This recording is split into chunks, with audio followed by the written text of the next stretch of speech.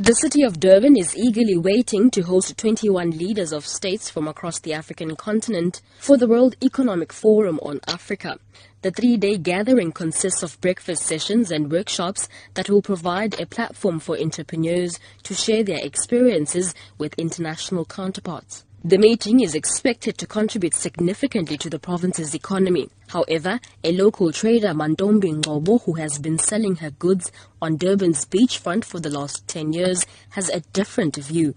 Ngobo says supporting their families has become difficult because the profit they derive from tourists during international events in Durban is not enough.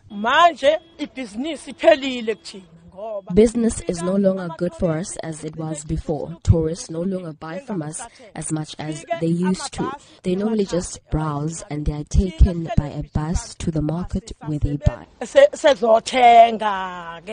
Meanwhile, KwaZulu-Natal MEC for Economic Development, Sihle Zikalala, believes the meeting will contribute significantly to the province's economy. This financial year, we will have at least 450 million, which is direct from business event, which will be the impact, total impact of 1 billion. And that is very key in growing the GDP of the province and creation of jobs.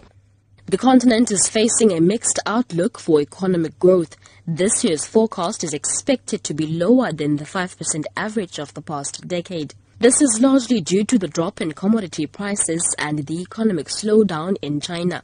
Cassandra Zungu, SABC News, Durban.